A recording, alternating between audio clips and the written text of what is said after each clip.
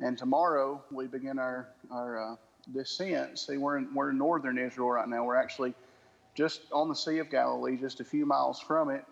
And tomorrow we will make our descent to Jerusalem. And when we get there, we'll spend 4 days there, and we'll go to the Wailing Wall. We'll go to every place in Jerusalem that you can imagine. But everything's going great, and we're having a wonderful time. I was actually, Rudy and myself, we arrived at the Mount of Beatitudes about 2 hours prior to everybody else. And we were actually able to sit there together and read the entire Sermon on the Mount, pretty much from where Jesus preached it. And it's amazing to be in those places. I'll share just one more thing with you, and then I'll be done. Today, we were going to go, me and Rudy were going to go baptize each other in the Jordan River. And we went to the Jordan yesterday and waded up in the knee deep in the Jordan River. And today we were going to go back, and something spoke to us and said, don't go back. And so instead, we went to a site in Tiberias where they had found a period correct boat from the time of Jesus. And you could actually go out to a dock behind that, and you could ride a boat similar to what they rode. And we walked up to the boat and asked them if we could get on, and they told us no. And then someone else asked us, they said, are you pastors? And me and Rudy said, yes, we're pastors. And they said, get on the boat. And we happened to we didn't happen to, God made it so that we could get on the boat with the only Christian boat at the dock out of about 20 boats.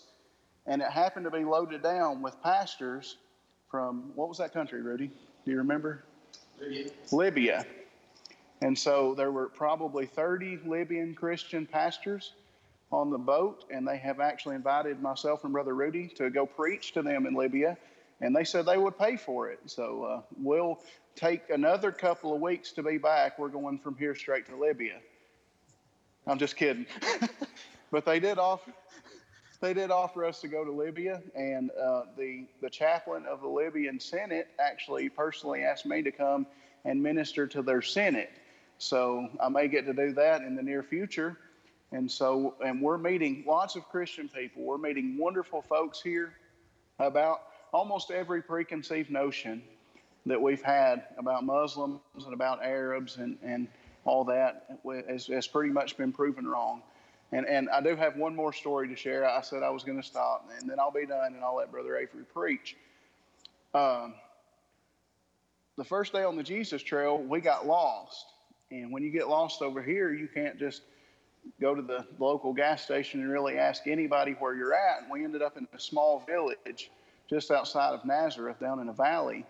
And these people don't see Americans ever. They were wanting to take pictures with us. They were wanting to take videos with us. They were smiling at how we talked. And it just so happened, again, the providence of God showed up. We were lost, and nobody could tell us where we were at, not even what village we were in. There was that much of a communication barrier. And we prayed, Brother Rudy prayed, and about 2 or 3 minutes later, the only English-speaking Arab in the village showed up, who was a Muslim, and he asked us where we needed to go, and we told him, and he said, well, I'll show you how to get there. He said, I will drive you in my car to where you need to go. And so God sent someone to get us, and then we asked him what his name was, and he told us it was Muhammad. So when we were lost in the middle of an Arab village, God sent Muhammad to pick us up and take us where we needed to go. So what a blessing that was. So we're having an extremely wonderful time. Everything's great. Like I said, the people here are wonderful. We're meeting people from different cultures, and we went to an Arab Christian church on Wednesday night, and they were just worshiping the Lord. I got some video of that. We had a worship service on the boat today, so this is not just a visit to just go sightsee. It's a visit to worship God and grow in faith. So everything is wonderful. I'm having the time of my life, and maybe in a year or two, if we would like to, I would like to organize a trip with some folks from the church, and we'll come over here, and I promise I won't make you walk 40 miles like Ronnie did. So I just want to say hello to my wife. I see her there. And I doubt my babies are in the sanctuary, but I'll say hi to them. And Brother Cecil, Brother Mark, the deacons, Charlie, Mike, Marty, hi guys. It's good to see you. So I'm going to log off, and I will see you guys next Sunday, a week from today, I will be back to church. We're going to be flying in Friday night at about 9:45 p.m. after probably flying about 19 hours total that day. So please pray for our safety. Thank you, and have a great rest of your service.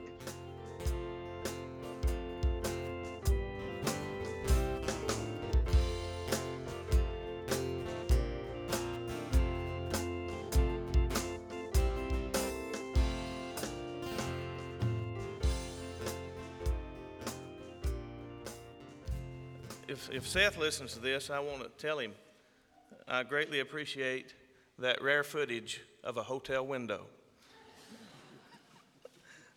I have to be a little sarcastic for him, just for his sake.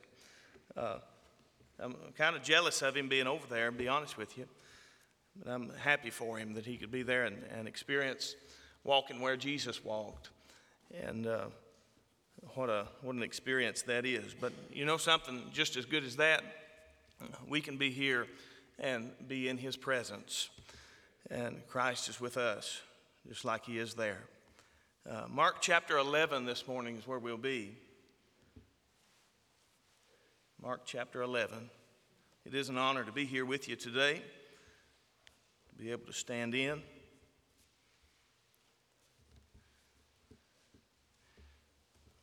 Mark chapter 11, we will read verses 11 through 14, then we'll jump down to verse 20.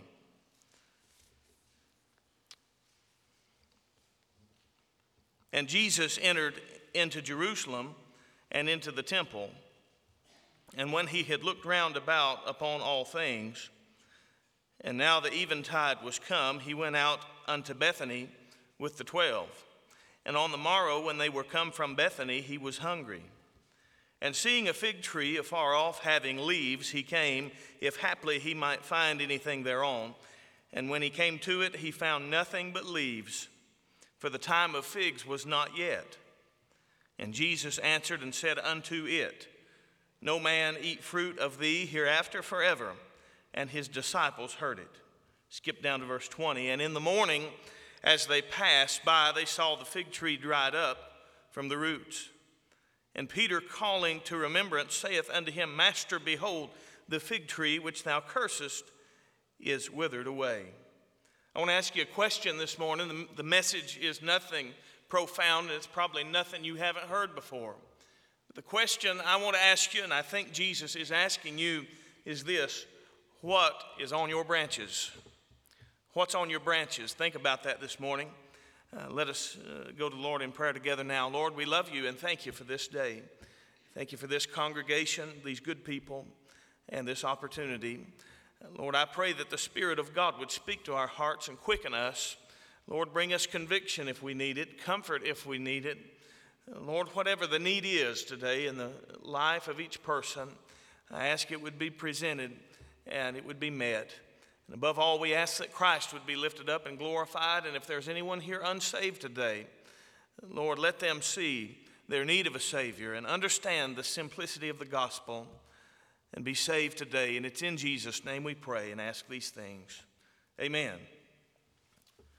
What's on your branches? You know, this scripture almost, if I could use the term, this scripture almost seems just kind of randomly placed within the narrative of what's going on. It almost seems not to fit here with all that's happening. And the Spirit of God found it necessary to insert this little clip, this little snippet of Christ's experience with the fig tree. I don't believe anything is placed there in Scripture by accident or without a reason. And I like to slow down sometimes and just look at those neglected Scriptures that we just pass over and find the truth that is there, sometimes hidden in plain sight. We understand what's going on. It's really simple. Jesus is hungry and he sees a tree that he would expect to have fruit on it. And he goes and finds nothing to nourish himself and curses the tree. A lot of questions come up as to why did he curse the tree, and different scholars, as you study on this scripture, have different interpretations about the phrase where it says that the time of figs was not yet. I would read that and take that to mean that it wasn't yet time for figs to have grown. Some scholars disagree and say that that simply means that the time of harvest is not come and gone, and it's reasonable to expect there could still be some figs on the tree. And their interpretation is that Christ cursed the tree because it was supposed to have figs and it didn't, and it goes on his way. Really, all those questions aren't all that important to the thought that I have for you this morning.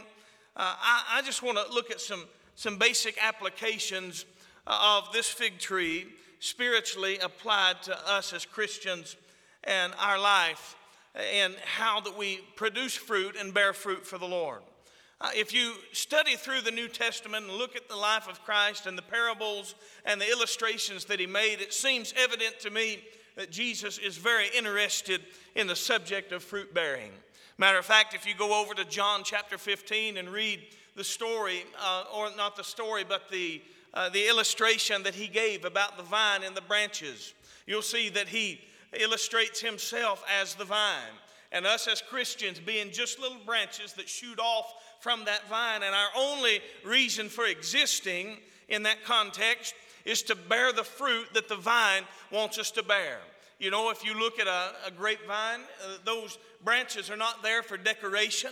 They're not there for ornamentation. They're there for only one reason, and that is to produce what it is the will of the vine to produce. A vine on a branch on a grapevine that's not making grapes is not productive for what it was created to do. If you look at the life of a Christian, there's certain fruit that God intends for us to produce through our life and through obedience to him.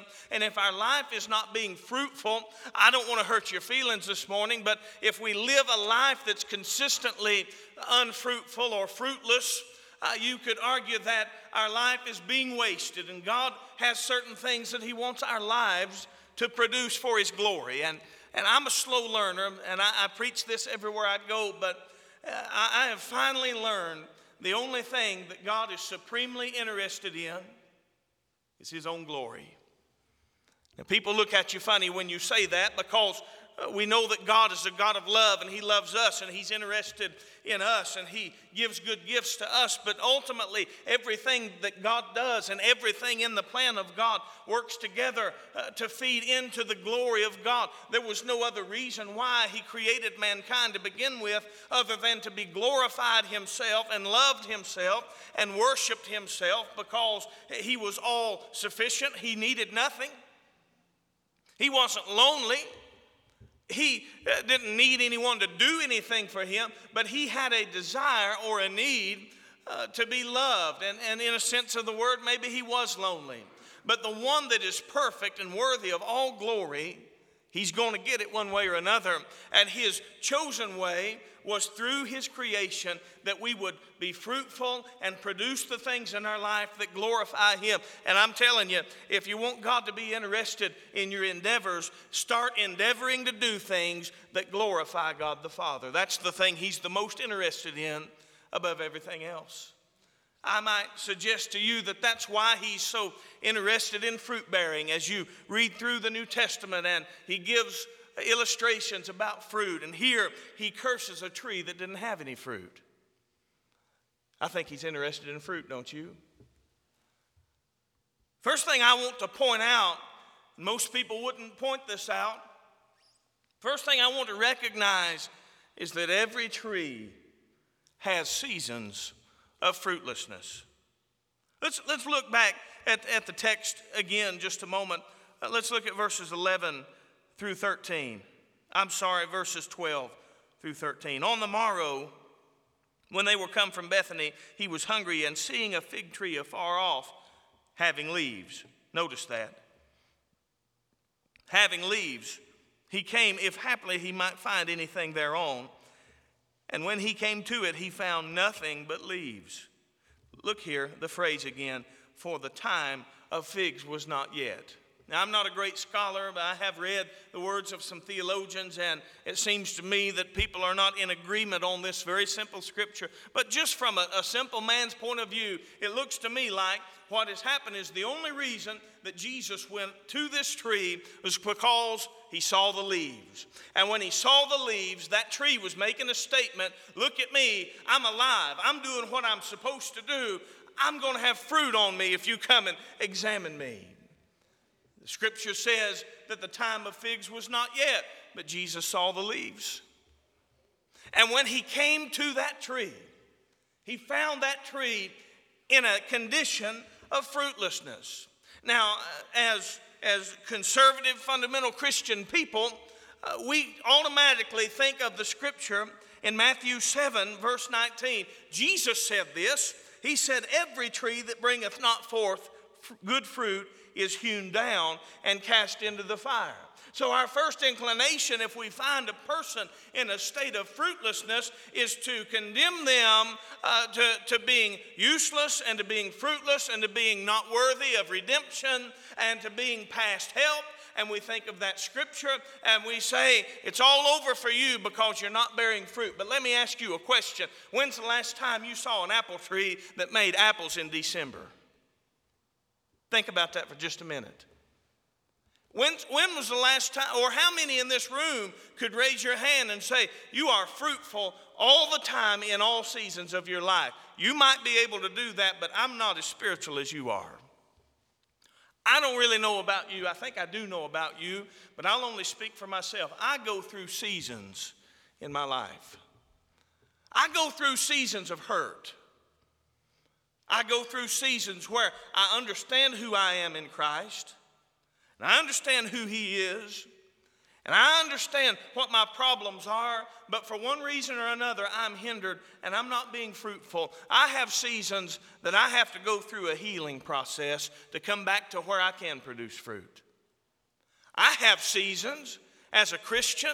I know this is going to blow you away, but I have seasons as a Christian where there is sin in my life that hinders me from perfect fellowship with the Father. And I have to get that dealt with and get that out of the way in order to be fruitful once again. But every time I go through a season of fruitlessness, God, by his Holy Spirit, deals with me and meets the need in my life and brings healing. And whatever is wrong at the time causing me not to produce fruit, God, in his grace and in his sovereignty, meets the need, and I'll once again come back into a season of bearing fruit. So let me suggest to you this morning, don't get your axe out the minute that you find a tree that's not fruitful at that particular time, because there may come a time that God brings healing and that tree begins to produce fruit again. Could I ask you to think about times in your own life that you were saved and you know that you were saved? Nobody could convince you otherwise, but a wound has taken place on the tree. Or a disease has come and hindered the tree. Or the climate was not quite right for the tree. The tree wasn't producing fruit at the time. Some of you may not understand where I'm coming from, so let me give you another scripture in Luke 13, verses 6 through 9. Listen to something else that Jesus also said. I want you to remember now what we're talking about. We're talking about trees and seasons that they go through. Every tree goes through seasons of fruitlessness. Listen to what Jesus said in Luke 13.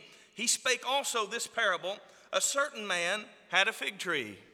There's another fig tree now. A certain man had a fig tree planted in his vineyard, and he came and sought fruit thereon and found none.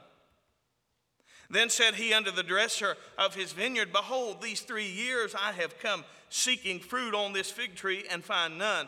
Cut it down. Why cumbereth it the ground? We're about to hear the voice of grace. Listen to verse 8. And he answering said unto him, Lord, let it alone this year also, till I dig about it and dung it. And if it bear fruit, well. And if not, then after that thou shalt cut it down. So here we see another fig tree that has gone through a longer than necessary season of fruitlessness. The owner of the tree says to the servant, cut it down. All it's doing is robbing from the ground. All it's doing is taking from the environment. All it's doing is taking and not giving. Can I park for a minute and ask you, have you ever went through a season in your life as a Christian that all you did was take and you didn't give? I'll speak for myself. God has given so much more to me than I have ever given to him. I have sat and been fed in the house of God by a man of God preaching the word a lot more than I've stood and done it myself.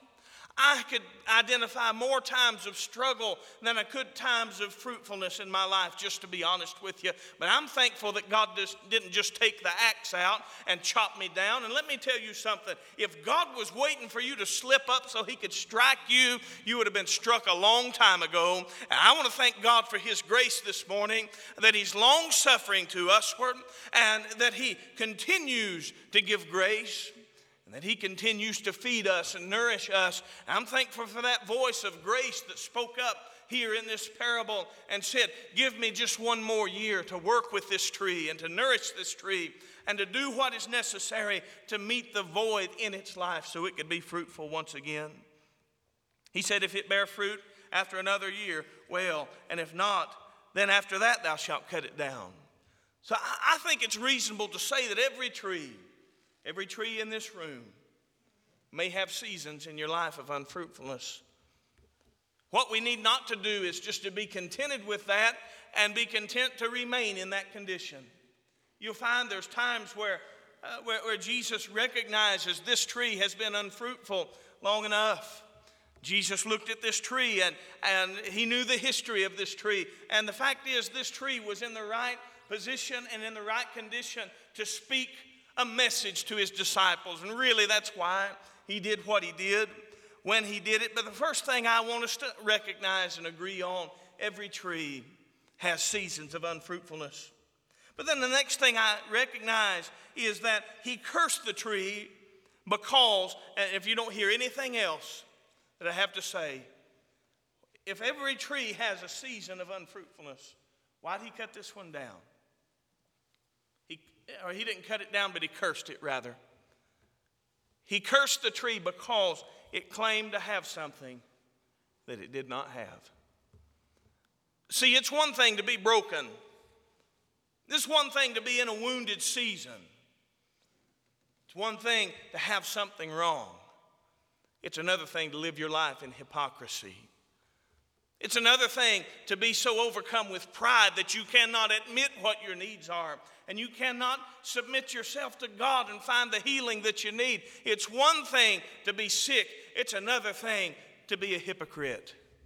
Jesus, when he saw the tree from afar off, he saw the leaves, and the tree looked so healthy, and the tree in its own way was sending out a message, and the tree was saying, look at me, look at my leaves. And you know, really, it is our tendency as human beings, even as Christians, it's our tendency to say, hey, look at me, look at my leaves, look at my new suit, look at how well I can preach, look at the songs that I sing, look at how I carry myself, look at my little family and how perfect it is. We say to the world around us through our attitude and through our pride, look at my leaves, look at how healthy I look.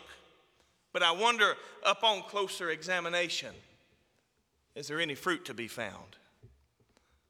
What's on your leaves this morning? When Jesus comes around to inspect for the fruit, what's he going to find?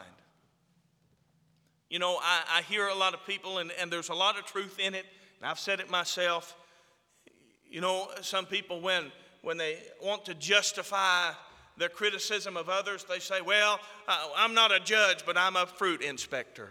Well, Jesus said, you know a tree by its fruit, but you know who the chief inspector is?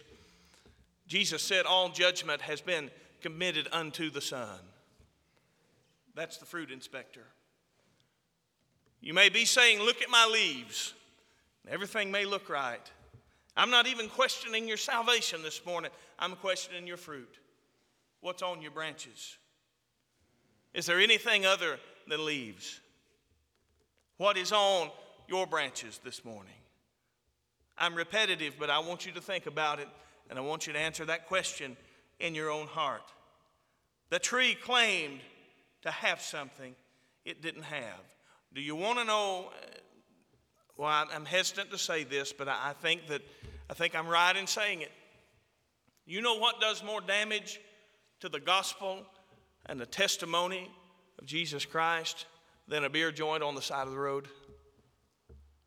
A church that claims to be something that upon closer examination, it's not. See, the folks in the beer joint don't claim to be anything. They don't claim to have the power of God in their lives. But when you see a church on the side of the road and you open the door and walk in, the church is saying, look at our leaves. The church is saying, we're healthy. We have fruit. Come in and take part of the fruit. And so many lost people, upon closer examination of the ones in their workplace that claim to be born again, and upon closer examination of the church down the street, upon closer examination of the examples of a Christian that have been presented to them, oftentimes, not always, thank God, but oftentimes they have found the fruit to be lacking or non-existent. I think that the chief problem with this tree was not the lack of fruit, but the claim that it made to everyone around.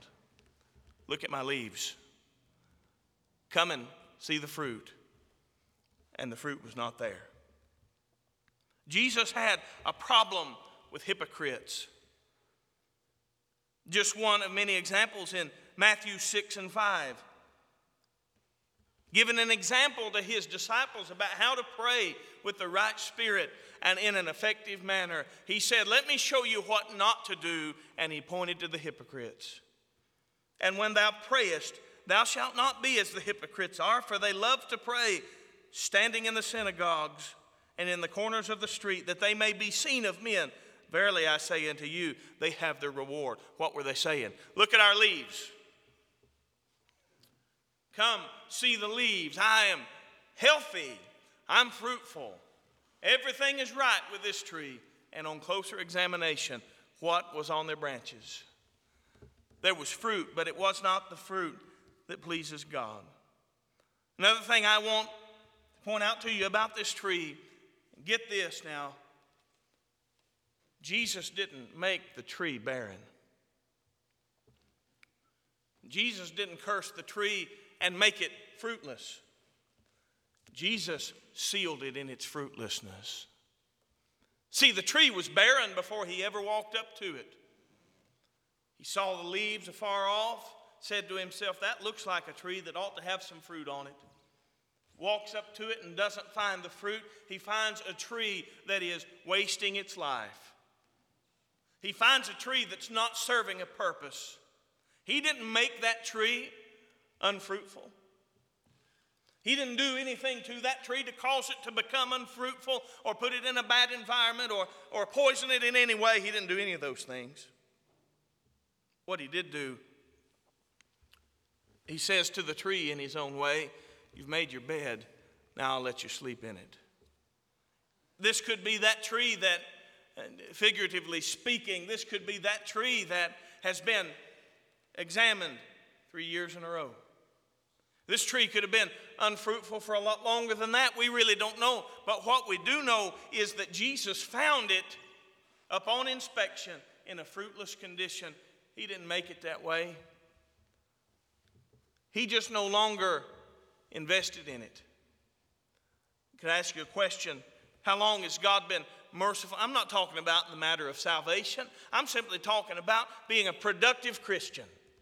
How long has God been long-suffering with you? Oh, he's long-suffering, but his patience runs out eventually. How long has God extended grace to us as Christians that are simply put, just not doing much? How long has he extended yet another year of grace? How long has he allowed us to continue on in an environment where we have no excuse not to thrive and not to grow? How long has he let us continue to live with unused potential? And how long do we expect him to keep investing in our lives? Jesus didn't make the tree fruitless. He sealed it in its fruitlessness. Now, I understand this has probably not been the most encouraging message you could have expected to hear today, but I am going to end on a good note this morning. See, the tree was fruitless. It was hypocritical. It was barren before he even came by. He cursed that tree, and its fate would be to remain in fruitlessness. The good news is simply this. It's nothing profound. The good news is you can produce fruit. Thank God that He has placed us in fertile soil. He has given us everything that we need. This is a great liberating truth if you ever get a hold of it. God has given you everything that you need to do what He has asked you to do. He hasn't called me or asked me to go out and do any great things that He hasn't equipped me to do. There are some great things I could be doing that I'm not doing. The sad truth is there is much fruit that we could bear that we've yet to bear.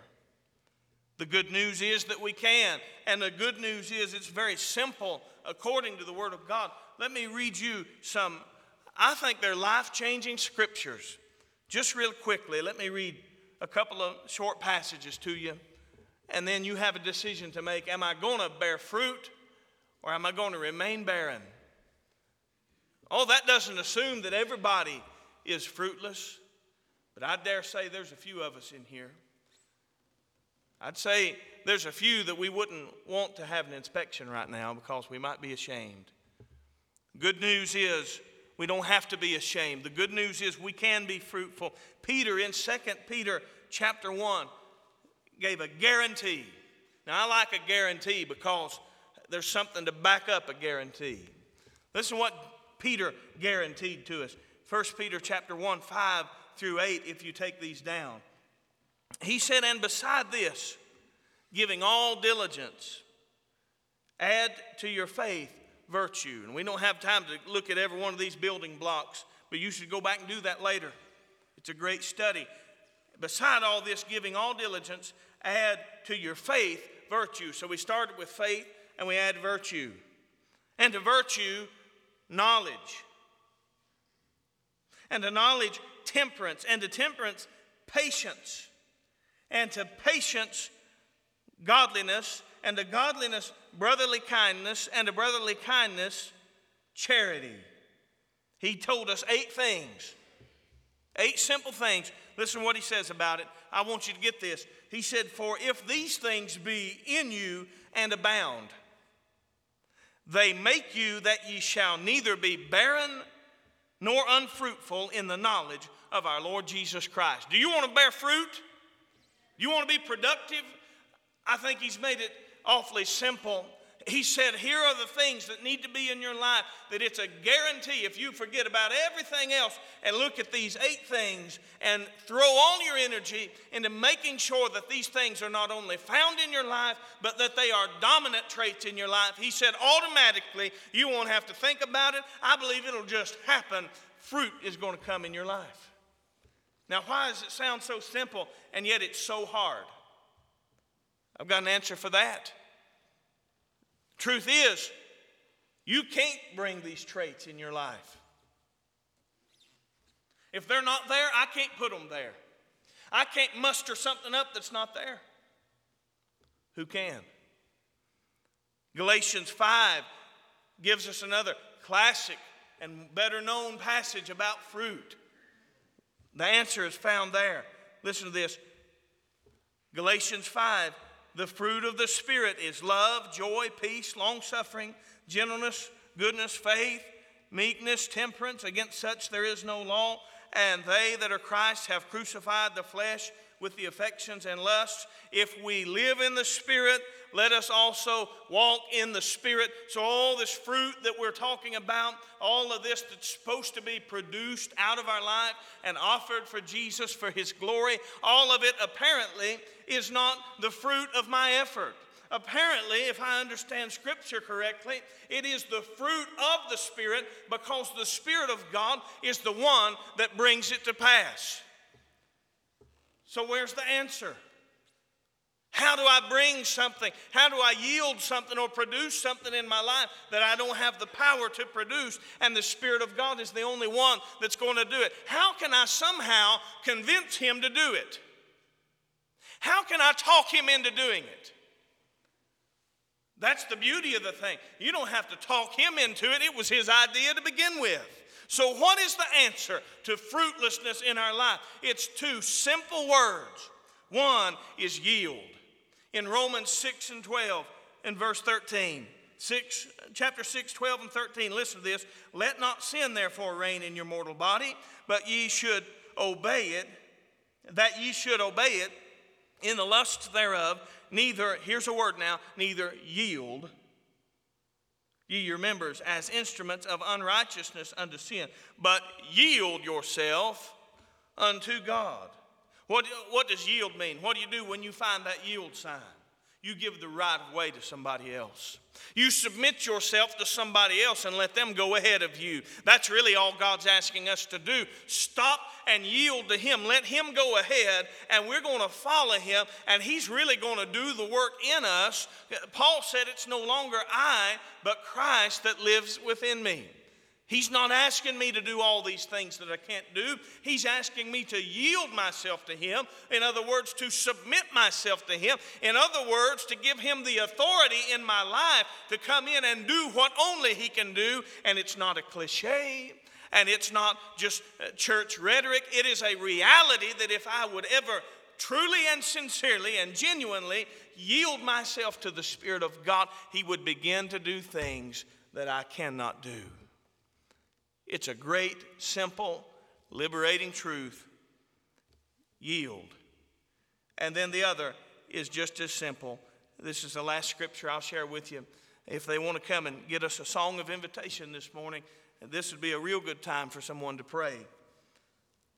The answer is to yield, and then also it is this, another simple word, abide. John 15, as I referenced before, John 15 and verse 5, Jesus said, I am the vine, ye are the branches. He that abideth in me, and I in him, the same bringeth forth much fruit. For without me, ye can do nothing. So He's asked me to yield, and then He's asked me to abide. What does abide mean? It means to live or to dwell. In other words, it's really simple. Submit yourself, yield yourself to the Spirit of God, and just stay that way. Just continue to live in the presence of God. Continue on in that lifestyle, that mindset of submitting or yielding to Him. And He's going to continue to do what He has promised He would do. We've made things way too complicated as Christians today. It's really a simple book. He wants you to succeed. He wants you to prosper spiritually. He's given you what you need to do that. Would you come? Could we stand together this morning? And if you have a need in your life, a need for salvation, a need for submission, would you come and pray this morning?